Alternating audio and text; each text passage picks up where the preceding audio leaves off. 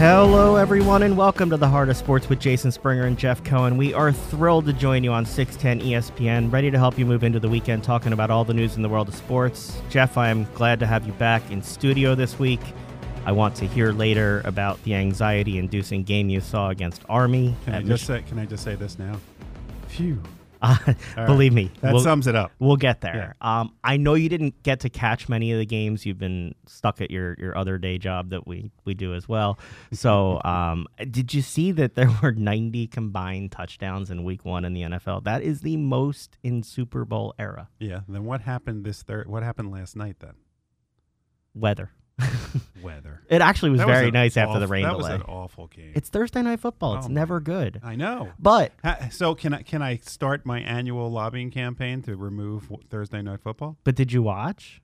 Yeah, it was awful. So again, why would they stop showing it if you watch it? Well, I have a quarterback on one of those teams, but quarterback. But he did not play. Wait, I did not have Jeff Cohen just say that he was interested in a sports game because he had a fantasy player or some type of gambling interest in the game? I did it for you. That you wouldn't have watched. I did it for you. Because I don't know the impact of gambling, how that works, if it helps the ratings. You sat there last night and watched the game so he could see the quarterback pile up a couple extra points. Who'd you have in the game, Cam or Jameis? Cam, I have. So how frustrated are you they didn't just sneak it on fourth and a half inch? No, because I didn't have him in. Because I have Carson Wentz. Wait, so you watched a game that you have a player on that sat on the bench? I have Carson Wentz. Oh, you truly are a fantasy guy now. I have Zach Ertz. Okay. I'm rocking some Eagles. Then you had a good week last week. No, because we didn't set it up until this week. Oh, God. So we missed week 1. So you missed Wentz's 300-yard performance. I was down there, actually. Yeah. So I know you didn't catch the game. Did you see anything about it? I saw it afterwards. I have never heard a roar as loud as when they introduced Deshaun Jackson. It was... Ever? Did you not watch when they won the Super Bowl and first game of the next season? I was not in the stadium for those. Oh, for games that I've... So are you like the tree in the forest guy? If you're not there, then the sound didn't happen? We talked before the show about the story of my life. If I had a book, would be I didn't know.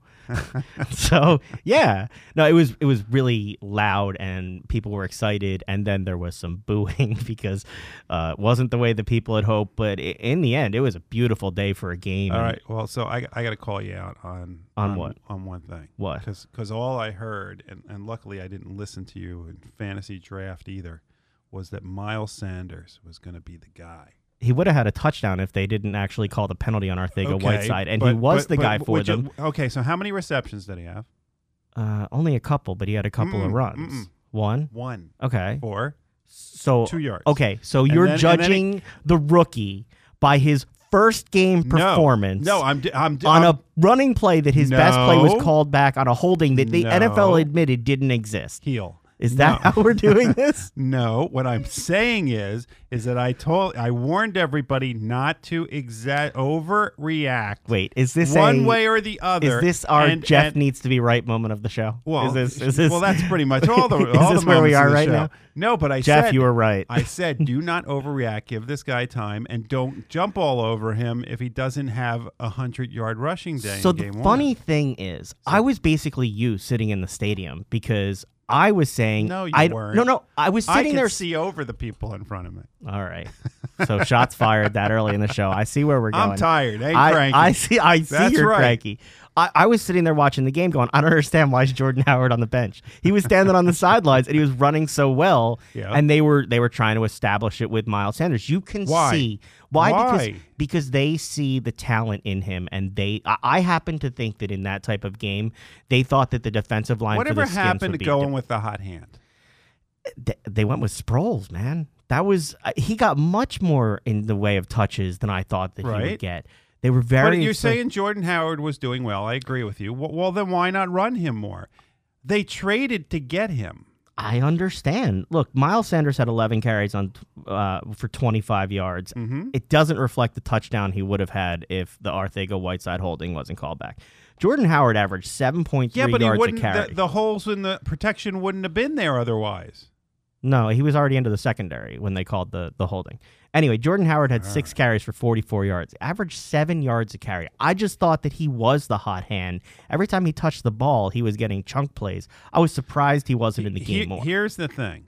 He's the kind of running back that the more he gets it, the better he does. And you now have a defense that is going to be a leaky sieve all season. Okay? You've lost two of your defensive players, Grugier Hill, and now you lost Malik. So you have to hold on. Time of possession matters now. And the more you can run it and you have the talent to run it, the more you should, because it keeps the defense off the field and fresher. It's funny you say that. There was about 3 minutes left in the first quarter. I looked up at the clock. They have the stats there in game all game long. And the time of possession was like 10 minutes to 2 minutes for Washington. And after that point is when it really started to turn around. Now, they had some early penalties and things that took them out of rhythm. In the end, though, Carson Wentz had himself a day. 28 of 39 for 313 yards. He completed 8 of 9 attempts under pressure for 132 yards. He was fantastic on third down. How do you feel about Carson Wentz after game 1? And don't tell me I drafted him, so I must have been as long as good. He doesn't get hit, because that's what Randall on a different show would say, that he's just waiting for him to get hit. Which means what? He got hit. He doesn't believe that he will hold up to the. Look, I get tired of that argument because you can say that pretty much about every quarterback in the NFL except Tom Brady, right? So, any quarterback can get hit. I always worry more about when they get hit and fall down, and then if they brace their arm and break their wrist. That's always the bigger concern. How Sudfeld basically hurt himself. Yeah, but look, everybody wanted Nick Foles to stay here because Wentz was supposedly injury prone, and now Nick Foles, unfortunately, has a broken collarbone. Deshaun Jackson picked up right where he left off. 8 catches on 10 passes. Hey, what do you mean? Right where he left off from where? The last time he was with the Eagles. He's still running for touchdowns. He has not stopped doing where he left off. That was a long time ago. The exact same thing for 154 yards and 2 touchdowns, 2 bombs. They were Wentz's longest completions of the season. Last year, in 11 games without Deshaun, he had 1 touchdown at 50-plus yards.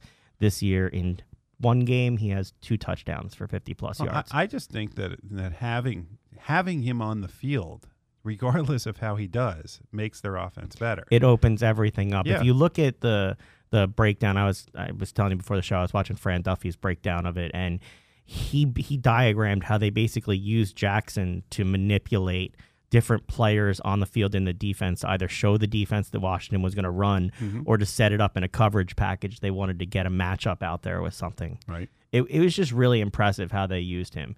Your thoughts overall on the offense? Offensive line, I thought, played great. Brandon Brooks played 50 snaps. He was on about a 30-snap count. It was a rusty, sloppy first half.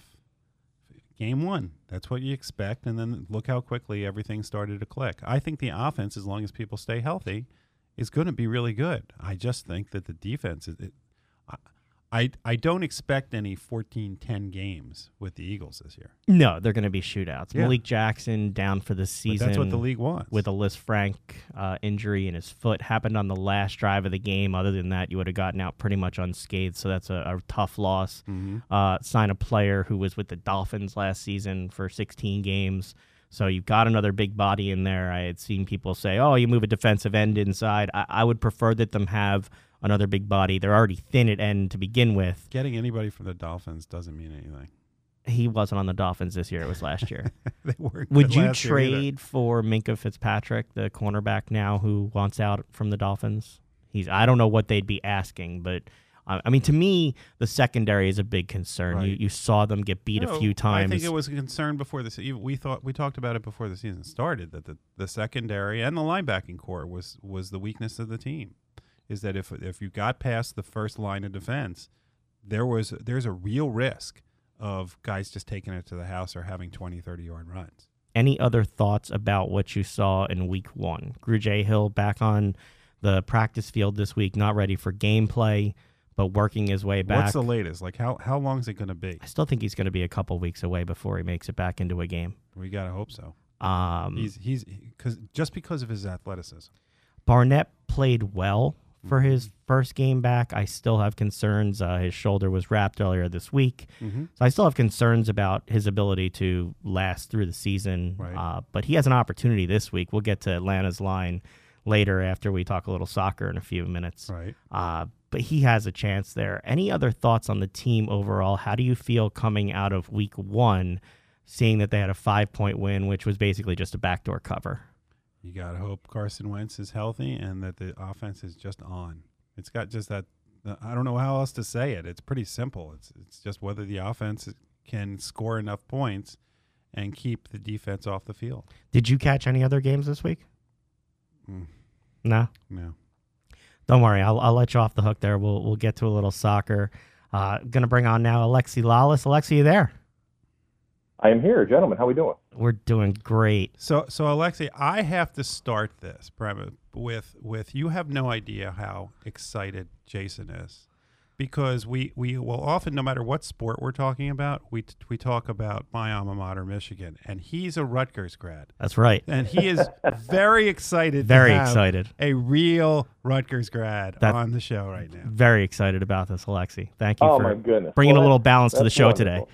Today. Are you? I love it. That's right. All right. I'm going to make Jeff. What we don't have in football, we make up in soccer and good looks. That's right. And we definitely don't have much of football, but that's a totally different story. Listen. Hey, Michigan's nothing to talk about right now either. So the funny thing, Jeff was actually there last week at the big house, and he's still coming down from the anxiety and has no nails left after the Army had that win. So. Well, and Alexi, what you should know is that when it comes to football, Rutgers actually is better than Michigan in their locker room, because we had the guy who designs locker rooms for colleges on, and he said the Rutgers locker room is state of the art, and Michigan's is really bad. Yeah, it's pretty sweet. I grew up in Michigan, and one of the reasons why I ended up at Rutgers is because Michigan at that time didn't even have a soccer program, and so I have no real connection to Michigan other than growing up in Michigan. So yeah, they had a club whether they're team. good or bad on or off the field doesn't matter to me. Yeah, they had a club team when I was there. Well, you weren't quite in Jersey the other night. You were out in St. Louis for the U.S.-Uruguay match out there. A little bit different atmosphere than the week before at the Mexico game. What's it been like for those men's national teams games the last few ones?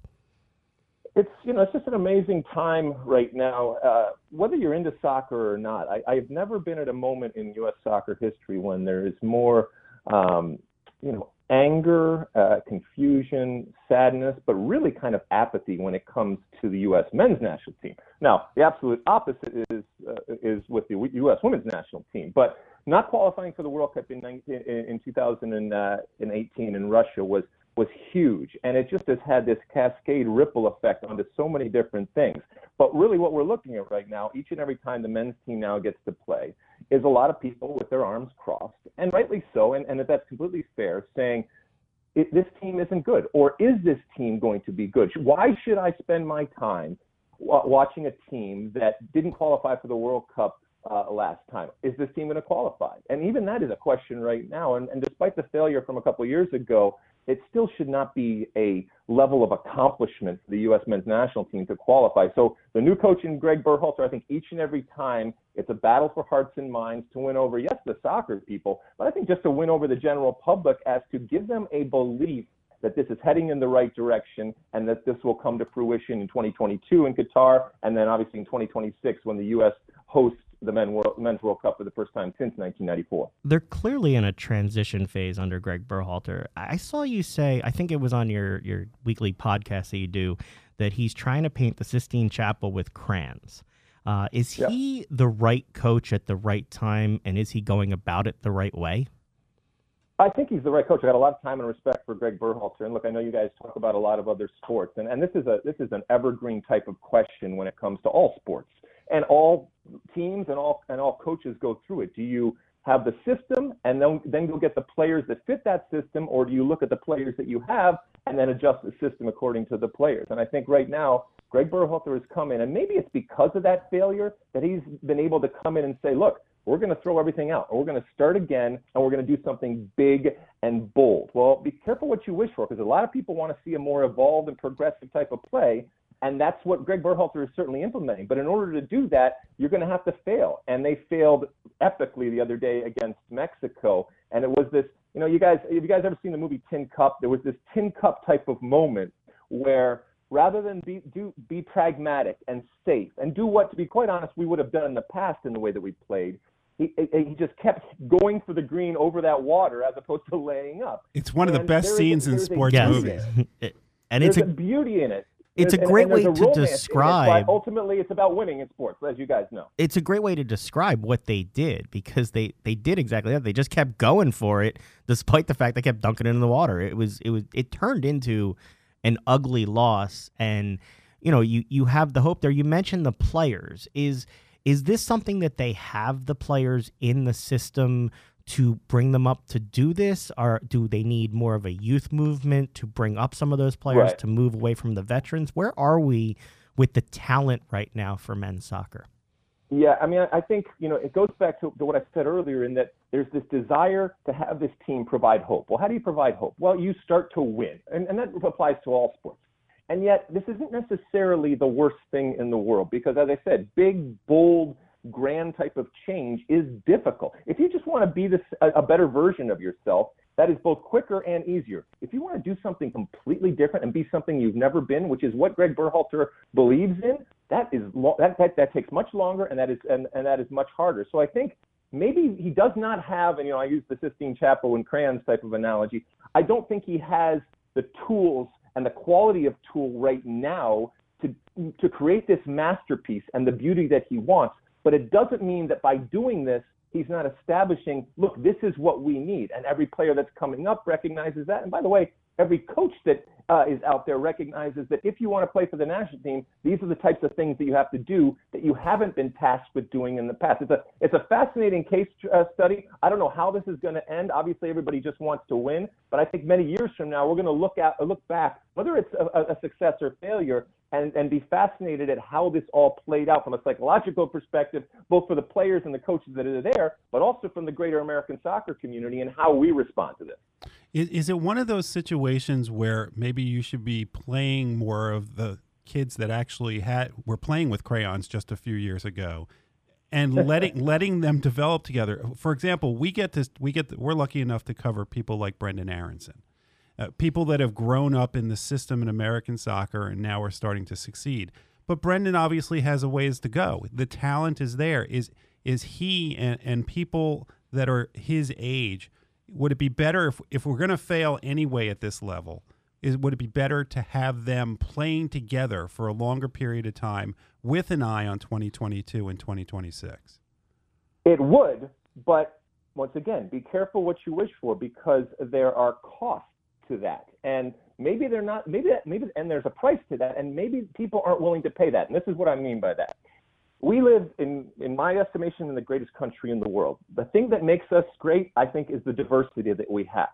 But that same diversity makes it incredibly challenging and difficult to put 11 men on the field to represent this country, because everybody has a different idea of how the game should be played. We don't have any shared type of history, and therefore a general understanding and agreement as to how we're going to play the game. And that's because we have all of these different ideas and all these different communities and cultures and histories and backgrounds, and we try to mix it all together, and it's very, very difficult. But if you're going to establish, hey, regardless if it's Greg Berhalter or anybody else, whoever comes in and says, this is how we are going to play, what it means is you are going to be more exclusive as opposed to inclusive. And that scares a lot of people to say that. But what you're doing is you're establishing, this is how the team's going to play. If you want to play for this team, you have to be able to fit that template out there. And it doesn't mean that just because you are a good player, okay, doesn't mean that you get to play for the national team. There might be some very, very good players that don't fit that. And once again, it gets back to this whole thing of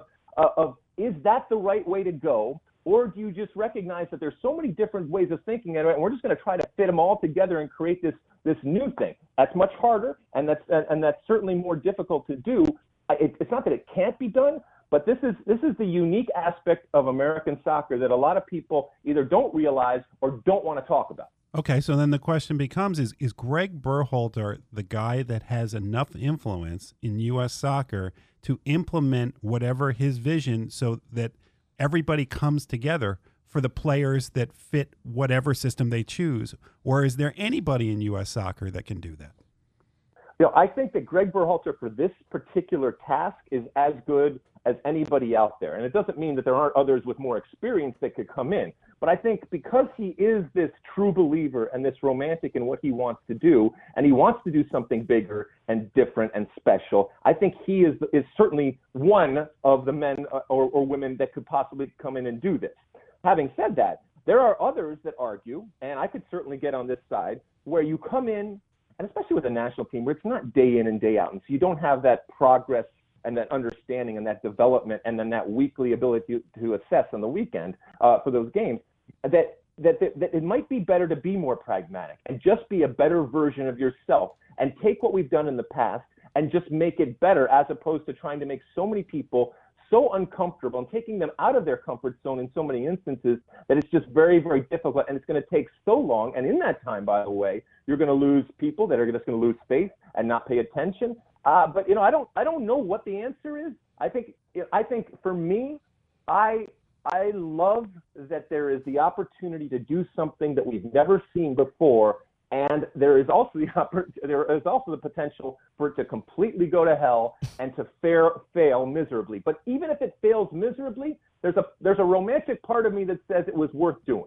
And there'll be a lot of debate for people like us to have if it does fail miserably or if it does go well. It gives us plenty of content. You guys know that. Plenty to talk about. That's what we all want. And I mean, you talk about a team that sort of is at the pinnacle, sort of the opposite of where they are is the women's team. I mean, you were here. We were there for the game at Lincoln Financial Field a few weeks ago, where they set the attendance record for a friendly. Talk a little bit about what you've seen with that team and where they stand right now at this moment in time, given the history they've made already and the barriers they keep trying to break going forward. Yeah, they are rock stars. They are legends, not just for women's soccer or American soccer, but for sports. And in many instances, they've transcended the sport, and they've entered into that whole cultural experience and pop culture and everything else. And it's because they win consistently. They win when people are always expecting them to win. They're big, bold, fearless personalities on and off the field. They believe in what they're doing. They love to break down barriers. They love to be disruptors. All of those different things have played into why they are so popular. And by the way, I don't know if it's hurt. Hurt is the right word, but it makes it that much more challenging and difficult when you juxtapose it with the men. For the men, because they're constantly being compared and contrasted with the women. Now, whether that is fair or not, that's for another day and another debate, but that is constantly happening. And you're dealing with the greatest team in the world, one of the greatest teams ever to play the game, that consistently gives the people what they want and gives the American people what they want, which first and foremost is a winner. And a winner that they can count on in a game that traditionally, and a lot of this applies to the men's side, we have not been able to dominate. And a winner with personalities. I mean, real personalities of the game. Yep, and people want to see that. And whether you I love sports because of the personalities. I love sports because of the narratives and the stories and the heroes and the villains out there and the good and the bad and all that kind of stuff. That's great. I mean, this summer when I was working over in France doing the Women's World Cup, when that 11 or 13-0 game, what was it? 13? How much? What? 13-0. Yeah, that was. Yeah, I mean, it was crazy. That was manna from heaven as far as from a TV perspective. It changed everything. And as you guys know, people that didn't really care about soccer or weren't even necessarily watching or were just going to wait till later, automatically because of the celebration and the debate as to was it good sportsmanship and all that kind of that's all great stuff. And the Megan Rapinos of the world and the way that they interacted off the field and with the president, all that was all wonderful stuff for us to talk about. But ultimately, through all of that controversy and all of those different stories that were churning, they backed it up on the field, and that's what I think people ultimately appreciate about this team. Which, in the end, it wouldn't have been as significant, the things they were doing and saying, if they didn't back it up with their play. Yeah, and that's what they have built their entire mythology on, and it's wonderful because obviously it's soccer. And look, I don't care if it's men's, women's, co-ed, naked, doesn't matter. As long as people are kicking a ball, I love it, and I am forever going around and talking about this game that I love because I've seen. You talked about Rutgers. When I was at Rutgers back in the 80s, the soccer landscape was very, very different. And look, we got a long way to go, but sometimes we kick ourselves for what we haven't done as a soccer playing nation. And every once in a while, I like to pat ourselves on the back for how far we've actually come. It's unprecedented when you put it up with every other culture and country and leagues around the world, how far we've gotten. We still got a long way to go. And when I say the development of soccer, it's not men's, women's, it's just soccer. And the women's team in particular have done a tremendous job of driving home, yes, the importance of women's soccer, but more importantly, just the importance of soccer out there. They are not women's soccer stars. They are soccer stars. I do want to get to the local angle here with the union and the excitement they're creating, but I'd be remiss if I didn't ask. You got to talk to Carly Lloyd right after the game. There's another personality for you. We've had her on the show. She made some headlines, potentially getting offers to kick in the NFL. Your thoughts on that whole situation? I know you got to ask her about it. Yeah, I've known Carly for a long time, and I love her. And you talk about a legend, both from a Rutgers standpoint and from a soccer standpoint. What she has done is incredible. And I've never met a more competitive athlete in my time covering the sport. So, the whole football thing, I love it. I love that she, both her and all the women are really, really savvy, and they're really, really smart, and they understand how media works, and they understand leverage, they understand how to use it. And I love that she used the NFL, and to a certain extent, the NFL used her in this moment. And she got that glint in her eye when I asked her the question. She wasn't going to give too much away, but look, every soccer player, man or woman, at some point has found themselves when they're growing up or wherever on an American football field kicking field goals, and inevitably you'll hit a long one, and everybody will turn around and go, "Hey, you should do that in the NFL." We all know as soccer players that just because you can kick a football through the uprights a long distance on a field does not make you a place kicker, and Carly Lloyd knows that better than anyone. But having said that, if her only job is to walk on the field and to hit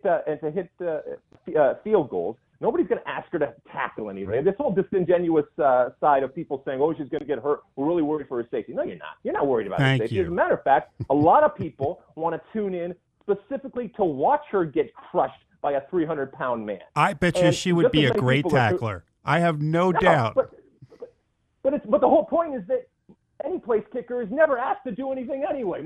Justin Tucker's made 5 tackles his whole career, and nobody questions whether he's a good kicker. Twitter pastor, it would be wonderful to see. I would love to see what it looked like. I would love to see the reaction and the consternation out there from a lot of people who say she can't do it, but either in a veiled reference to the fact that she can't do it because she's a woman. If she fails, it's not because she's a woman. It's just because she wasn't good enough. All right. So now I got a question. You said every soccer player at one point or another has gone through this. When you were at Rutgers, were you on a football field trying field goals? Absolutely. I was out there. And actually, we played on the practice football field up there at Rutgers. So we always had the uprights up there and stuff like that. But once again, while we enjoyed poking the bear, if you will, that is football, and saying, "Hey, look how easy it is." All of us, and I lived with football players when I was at Rutgers. I understood first off what the game was in general, but I also understood from a kicking perspective how very different the kicking is, and the ability to only take 2 steps, and the ability to get it up and over, and the ability in terms of the pressure that's involved, and it's very, very different than an isolated type of an insulated type of situation out there. Now, the pressure for Carly Lloyd, look, she's been the player of the year. She's won World Cups. We've all played in front of thousands of people. As a matter of fact, a lot of soccer players have played in front of much bigger crowds than football players out there, so that wouldn't be necessarily such a big deal. But I think we're all realistic as to the specific tools that you need and the abilities and the skill that it takes to do that specific position, and it doesn't necessarily relate to how good you are as a soccer player. I could keep asking you so many other questions, so I'll have to ask you back another day. But I did want to, before we let you go, get your sense of the Union. They've got a huge matchup with LAFC here this weekend. I can't wait to be down there and hear the energy at Talent Energy Stadium. You want to talk a little about what you're seeing with that, with the MLS and the Union this year? Look, the Philadelphia Union, I got a lot of respect for what Jim Curtin has done down there. And, I think he'd be the first one to admit that, had he probably been at some different teams over the last few years, there's a good chance that he would have been moved on and fired. He wasn't, and he's been given time to kind of figure it out. But even when you talk to Jim Curtin this year, I think it's also one of those things where the best laid plans ultimately came to fruition, and the best possible thing happened in terms of getting a group. Because when you look at the group, there's not massive stars out there. Yes, there's some guys with good resumes out there, but it's not as if everybody is tuning in each week to see a Zlatan Ibrahimovic type of player or a Carlos Vela type of player out there. So it is that proverbial teamwork, and team is much more important than the individual. And I think you've got a great leader in Jim Curtin who has been given the time in a unique situation there to get this right. I do think there's an element of trying to put your finger on why it happened this year as opposed to any other years, I think is difficult, both from the outside looking in, from my perspective, and from the inside looking out. But you don't have to answer that, because whatever is happening right now, you keep doing it. And I've talked to Jim Curtin. It's not as if he's training the team differently or they're eating anything different. It's just the fact that he's got a good quality, solid team. He's got some depth that comes off the bench that makes a difference. All of those different things that everybody wants. Haven't been a whole lot of injuries out there. He's had players that he thought were going to be at a certain level that for whatever reason have come in and played at a higher level. All the things that coaches talk about in a preseason in any sport have kind of have played out in a positive way for him. And that's why they're sitting in second place. But we all know it's all fine and well to make the playoffs, and maybe it's an accomplishment for a team like the Philadelphia Union that isn't a traditional type of playoff team, but they're not going to, they can't rest on their laurels. And when it comes to MLS, it's about MLS Cup. So really, what you did in the regular season, you'll get a clap and maybe a pat on the back. But then, what have you done for me lately? All right, it's Janet Jackson, and you got to figure out how to parlay what you did in the regular season to the postseason. And unfortunately, it doesn't always translate. Well, as we get closer, we would love to have you back on, talk about that and everything else. But we really appreciate the time you gave us today and the takes you had. Thanks, guys. All right. Are you? There we go. That's right, Jeff. You heard that. Wow. You have a great one. Thanks, man. Jeff, that's look at you. You're beaming. It's a Rutgers guy on the show. We've never had anybody go. Are you? I get kind of excited when there's somebody there backing me up. We're gonna have like a Roy Hinson or somebody like that on. We'll see if I'm still beaming through the break. When we get back, we're gonna talk lots of fantasy sports. Stick with us. Sports lets people live their dreams, overcome obstacles, and achieve goals. But what's your unimaginable? Do you want to be a part of something bigger than yourself? To push your limits? The A Fatty clothing brand believes we're all capable of going far beyond we previously imagined. To overcome your obstacles and achieve your goals. Life gives you the chance to push harder, to dream bigger, and to do whatever it takes to conquer the unimaginable. And to do it with A Fatty on You, the original street leisure clothing brand.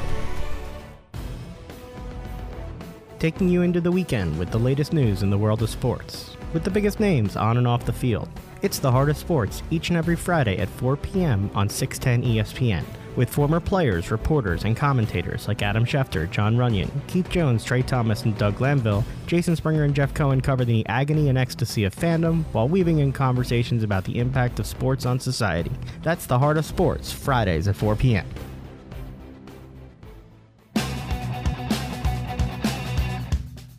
Welcome back to the Heart of Sports with Jason Springer and Jeff Cohen. Jeff, now that you are a fantasy expert with your league, I'm going to get you up to speed on something even deeper. A little daily fantasy, some gaming action. Albert Chen, are you there? I'm here. Thank you so much for taking the time to join us. Albert Chen, senior editor for Sports Illustrated, and Jeff has the book in his hand, author of $1 Billion Fantasy. Yep, we were holding it up in our little pregame. I do have to ask a question, though, Albert. Could you pick a longer title? I know, seriously. That I think I'll just go with $1 Billion Fantasy. Right, there you go. Ignore everything else. Well, but for people who haven't seen it yet, go out and buy it, because it really it doesn't read like a documentary type book. It reads like a novel, and it's called $1 Billion Fantasy: The High Stakes Game Between FanDuel and DraftKings That Upended Sports in America. And when you were writing this, your goal was to make it more like a novel, a character-based story, as opposed to a fact-based story. The facts sort of were the background to the characters in the foreground. Can you talk a little bit about where this came from for you, the idea and the characters, some of the more fun ones that you explored in the process here? Sure. Yeah. I mean, this started with these two companies, DraftKings and FanDuel, being all over the news. Go to football season 2015, first few weeks, and as Trevor Noah at the Daily Show put it, you couldn't turn on the TV without seeing a zombie, a Kardashian, or a fantasy football ad. It was ridiculous. I mean, every 90 seconds, these companies were on. So, they got massive very quickly, all over everyone's, living rooms. And then there was sort of a scandal because there was allegations of insider trading. But then what that turned into was attorney generals across the country looking at whether these were gambling operations. And so it was kind of a roller coaster startup story.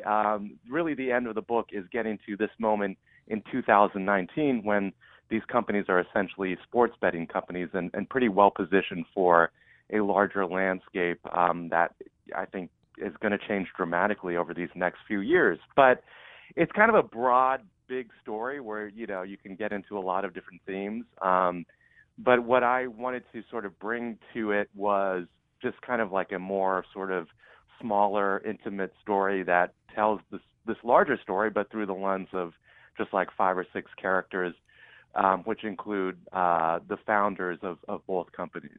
Well, you start off the book with a bang, with the title of the first chapter being betting on Brett Favre with bar mitzvah money, which otherwise is the story of my life, basically. Not that my mom wants to hear that. Sorry, Mom. But, yeah. So your book came, and that was the first thing I did. Is I called Jason. I said, I swear I haven't read the first chapter yet, but I'm pretty sure it's about your life.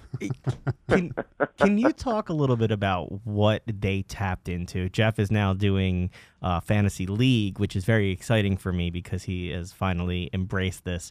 But this was more than just the social aspect of fantasy. This was daily fantasy. This was more of an isolated thing where people were literally trying to be their own general managers, and then the amount of money that became involved. Can you just talk about the growth that happened basically overnight with some of these companies?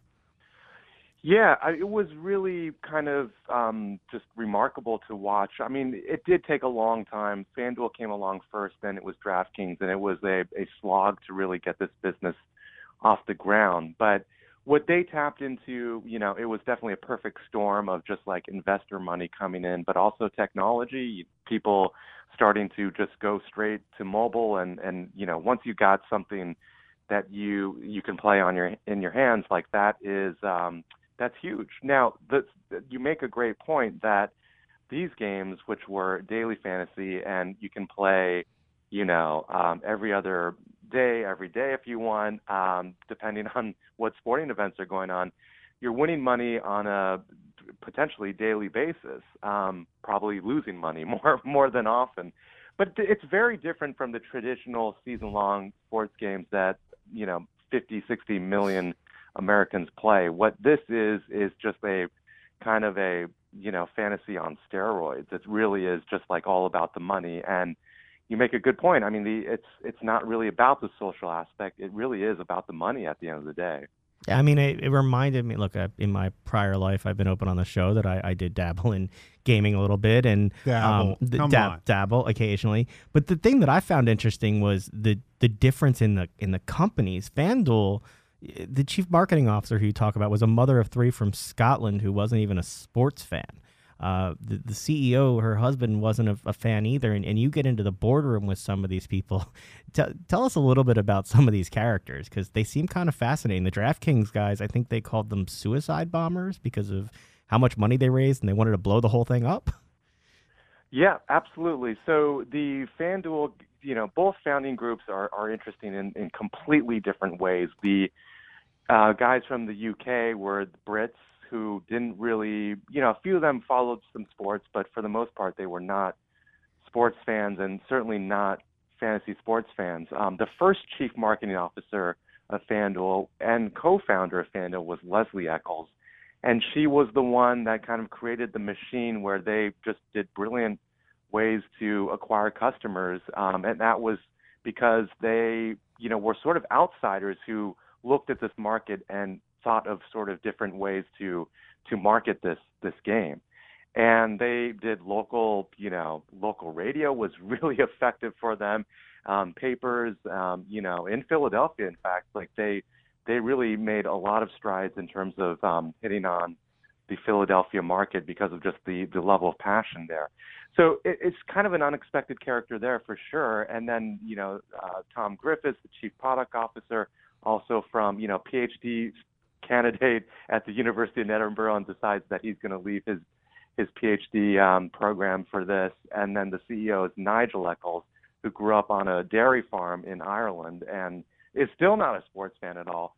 And they were all just entrepreneurs looking for a business, right? They're looking for a business, yeah, and they were looking for something that would make them some money. And they're no longer with the companies, but at DraftKings, the three guys are still there. As you said, suicide bombers. Their strategy was to raise an insane amount of money and burn through it all in terms of marketing, just to get their name out there and to catch up to the market leaders. And lo and behold, they were absolutely successful in doing that. Can you talk a little bit about the scandal in 2015 and how they got the attention of the FBI and the DOJ? And how they got through it. Yeah.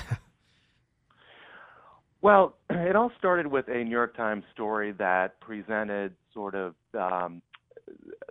this story alleging that a DraftKings employee won $350,000 playing on FanDuel. And a lot of questions were raised there. Was he using insider information? Was he looking at other lineups, ownership percentages, on and on and on. And he was actually pretty quickly cleared by an independent investigation, but it did sort of show, put a spotlight on this industry where people were kind of wondering why employees were playing these games. I mean, it's kind of crazy. But then what the scandal really became was whether or not these were, once there was a lot of scrutiny, the questions were about whether these were illegal gambling businesses. Once those ads were out there, once the New York Times did the story and things started to snowball, then you had states shut down FanDuel and DraftKings in a handful of states, including New York for a while. And how did they survive? Well, a lot of it was just really having to pass bills at a state-by-state basis. Like New York passed a daily fantasy sports bill in August 2016. And look, I know presenting the story where the climax of the story happens, like with passing of a state bill in Albany, may not sell a lot of books, but the insanity was really getting to that point and getting to the point where they were just surviving through the fall. And really what it is about is just like the emotional ups and downs of both groups. They went through it all, and they made a lot of mistakes along the way, but the companies survived. How close were they to going under? Well, they were very close to being in big trouble. I mean, they were in big trouble. They would go into the office every day wondering, what state was going to be next to shut them down. New York was kind of critical in August 2016 because actually it was the summer. It was before that. It was the summer of 2016 where they passed this bill. It really was like a 50-50 proposition whether or not that bill would have been passed. And I mean, you had FanDuel employees, the night before thinking that bill wasn't going to pass and saying, well, we had a great run, because without New York, they don't have a ton of customers. They lose a huge chunk of customers, their biggest customer base, in fact. And, without that, they would have been shut down. Another number of other reasons. Payment processors were going to pull the plug on this thing that regulators were calling illegal gambling operations. So at many points, they were really close to going under. You do a lot of research before you write your books and write your articles. What was the thing that you took away from this that you didn't expect to find? Well, at the heart of this is it's a startup story. So it really is. It's not even a sports story. It's not even about gambling and fantasy sports. I mean, that's all sort of in the background. It really is, what does it take to build a business like this? show others that this is something to believe in. I mean, at the end of the day, they raised hundreds and hundreds of millions of dollars, which is kind of crazy. And the other part of the story is just how they survived and just kind of the resilience of these two companies, but also the role that chance and luck play in startups and companies where it's all about timing. And look, it's huge to present a big vision, but if you are in the right place at the right time, that is a massive, massive opportunity. So we go from those issues, fast forward to 2018, and the Supreme Court allows legalized gambling. How has that changed things? Because it seems like these companies now, if you look in New Jersey, I think DraftKings, like 50% of their business is gaming, just like 10% is daily fantasy. If I check on Jeff's phone, he probably has an app to go on DraftKings or something else. Now, by the way, he's pretending he doesn't know, but there's a FanDuel app on my phone. There is a FanDuel app on his phone. So how has that changed the business? Are these gaming companies now as opposed to daily fantasy companies? They want to be gaming companies, and I think soon they will be. I mean, I think daily fantasy is becoming a very small part of their business. Now, it still is a big part of their business because gambling is illegal in the vast majority of states, but that's going to begin to change with the Supreme Court decision last year. So you're going to have more and more states going forward passing essentially, legalizing sports betting on a state-by-state basis. I mean, you can just look at New Jersey. I mean, you pick a great state because, I'm in New York. I can cross the George Washington Bridge, and once I'm in New Jersey, I can take out my phone and place a $20 bet on the New York Mets to win that. In fact, that would be a bad bet. In fact, that'd be a terrible bet. You're right. I don't know why I would even want to do that. But you can also bet on what's going to happen in the next at bat. How many runs are going to be scored in the inning? I mean, there are just a lot of different kind of variations that both these companies are really poised to take advantage of.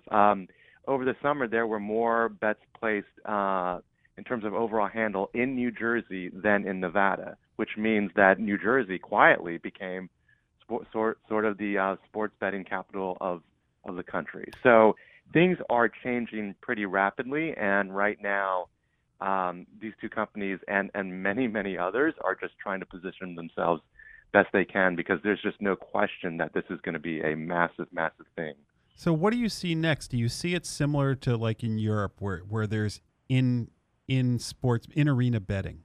Is that where we're going with it? That literally we're already there in some places. Pitch by pitch, throw by throw, shot by shot. That this is where we're going to go next with this. Yes, I mean there's no question about it.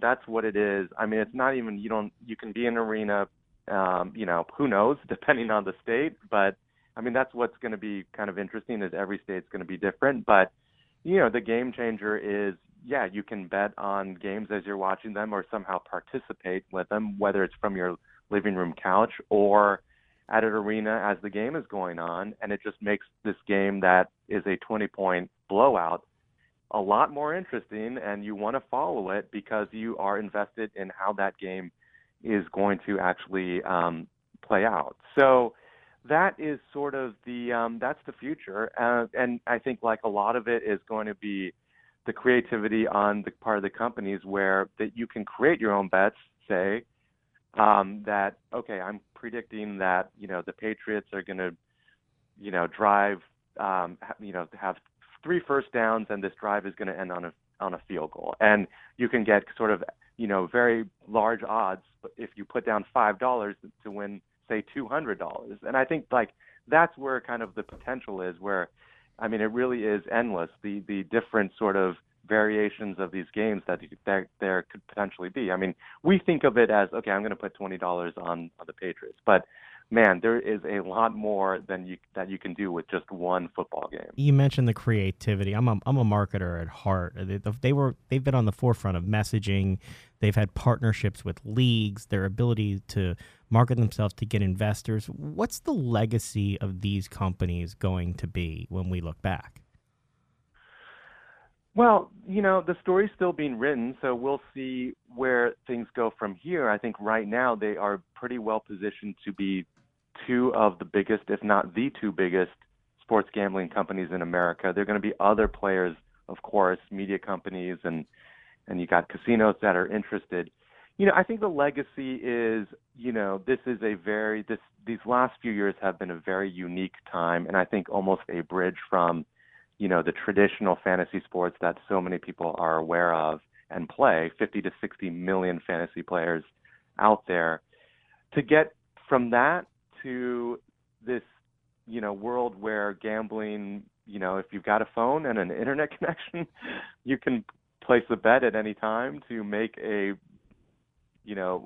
sporting experience just a lot more interesting. So that's what the future is. And I think the legacy is like, this was part of the story of how we got there. And that to me is going to be, because this story is going to be so massive, I think it's a great window to how we got to that kind of new world that it will be soon for everybody. Well, we definitely encourage everybody to go out and pick up the book, $1 Billion Fantasies, the high-stakes game between FanDuel and DraftKings that upended America.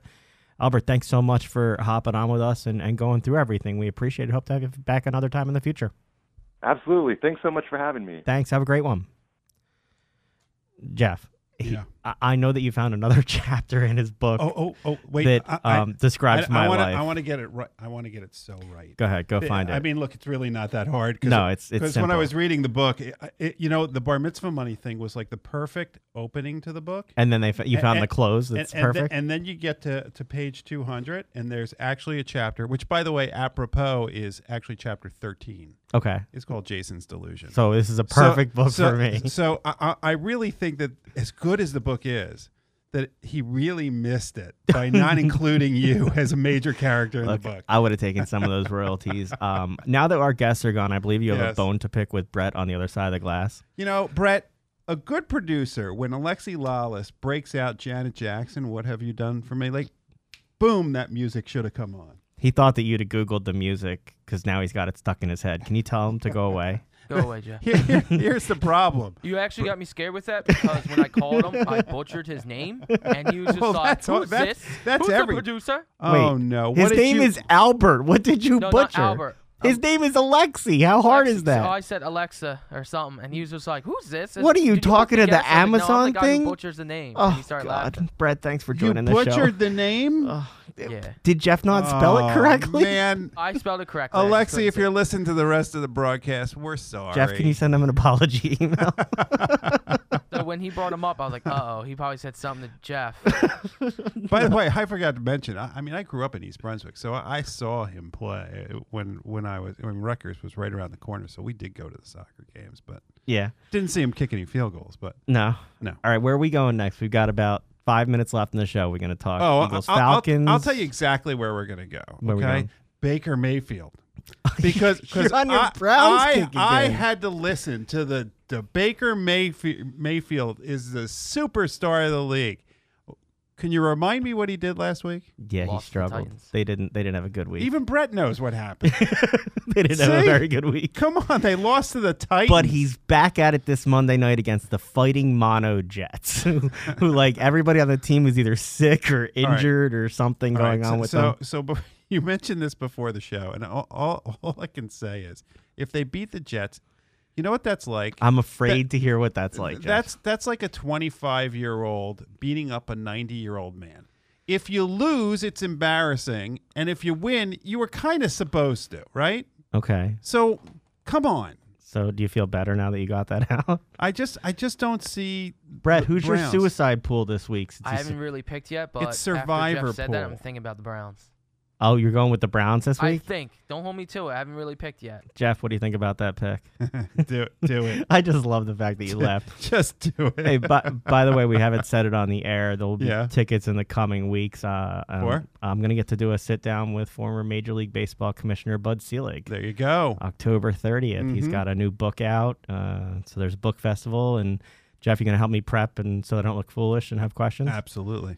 Throw things at me when you don't like the way I ask something? Actually, it should be very interesting because the book that he's written is very candid. And Bud Selig is kind of always been that reserved guy. That's right? what surprised me the most, sort of reading the reviews about it. I'm waiting for them to get me the book, but it seems like he really opens up about a lot of the issues that people have asked questions about, and I'm pretty excited to be able to get to ask him. I got to be honest. I'm like making a list. I'm at glad home. he's not calling into the show. Why? Because Brett would probably call him like Bob or something like that. Bud is a hard That's name. all we would need is the commissioner of baseball. Oh, my goodness. That'd Yeah. be terrible. Yeah, he asked for my name. He's like, what's your name? I'm in trouble. Oh, my goodness. Can you imagine what would he call Faye Vincent? I mean, we could go through the list, right? We know how Brett's able to butcher names. Uh-huh. That's a whole nother show segment in itself. What are you expecting this Sunday night? Eagles play at 8 o'clock, 8:20 actually in Atlanta. Atlanta had a terrible game last week, getting blown out by Minnesota. Did not look good at all. Right. What are your thoughts? Is Julio Jones playing? He's going to play. Yeah. They have some offensive line issues, though. Yes, they do. Their first-round pick is out. I don't think their defense is very good either. I think we're going to see I'm what not they are. They have impressed. new coordinators. They have players coming back from injury. So I'm not sure what that team really is yet. How far has that team fallen since that Super Bowl loss? I don't think they've recovered. That's it. I do not think that they ever recovered. They always say there's a letdown the next year, but I think that team just fell apart. But look, I mean, no team wants to go to start season 0-2, so they're going to come home and they're going to play well at home. The Eagles have played well against Julio Jones. He's gotten yardage in their recent contests, but not as many touchdowns. And you're saying that because you probably have him on your fantasy team. I do have him on my fantasy Oh my team. God! Seriously? Yes. That's why. Yes. You are uniquely so aware. transparent. Says the guy who stayed up last night to watch a game with a player that's on his team that's on the bench. I'm the transparent one here. It's called scouting. Is that scouting? Okay. Is that what this is? Uh-huh. You got a pick this week? For the game. For the Eagles game? Yes. Last week you thought by over 10 you were wrong. How are you going to be wrong this week? 31-27. You think they win? That was actually around where I thought it'd be a higher But it'll be another one where the Eagles, it won't be as close as the score looks, and then the Falcons will score late. I did want to give you a chance before we get off the air. I am going to go down to the Union game tomorrow night, so we'll see if we get any audio, like I said to Alexi. What you're going to see, I'm predicting that, I don't know if they have a decibel meter, that loudest game that they have ever had there. I think so. Jeff, 1 minute left, so you get 40 seconds of it. Phillies? Ohio State can have the word "the," and LeBron can have Taco Tuesday. Say something good. Taco Tuesday, I don't care about. LeBron's just a dingbat. As far as Ohio State, are you just walking around saying the? That's right. The. As someone who went to the University of Michigan and you went to the Rutgers University, we should. Actually, Rutgers is the State University of New Jersey. There you go. Well, now you themselves. can use it. But I think it was Trevor Noah, it's who Alexi brought up before, or no, Albert brought up before. I think he went through like they crossed out all the words "the" and what sentences would look like if you took that all out. There were so many more things I wanted to talk about. It was the dumbest trademark application in history. You're not a fan. No, and it came from Ohio State, which just made it worse. I've got more I want to talk to you, but we're pretty much out of Phillies? time. Phillies justify failed a drug test before the Triple Crown. They're going to pass pro players in California. We're going to have to do like a post-show thing where we'll just continue it on YouTube or something. All right, we'll like have that. to go there. Thanks so much for joining us this week. Make sure to join us next Friday night to help you start your weekend in style. Have a great one. We'll talk to you next week. Bye-bye.